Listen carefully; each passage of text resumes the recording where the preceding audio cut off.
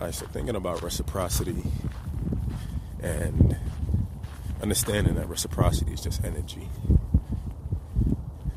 It's balancing energy.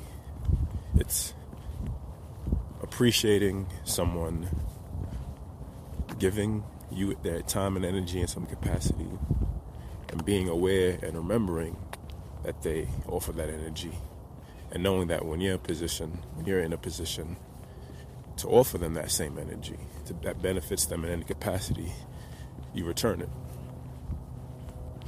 Not for karma, not to repay a debt. It's not a tit for tat aspect. It's just acknowledging and appreciating someone's time and investment into your life.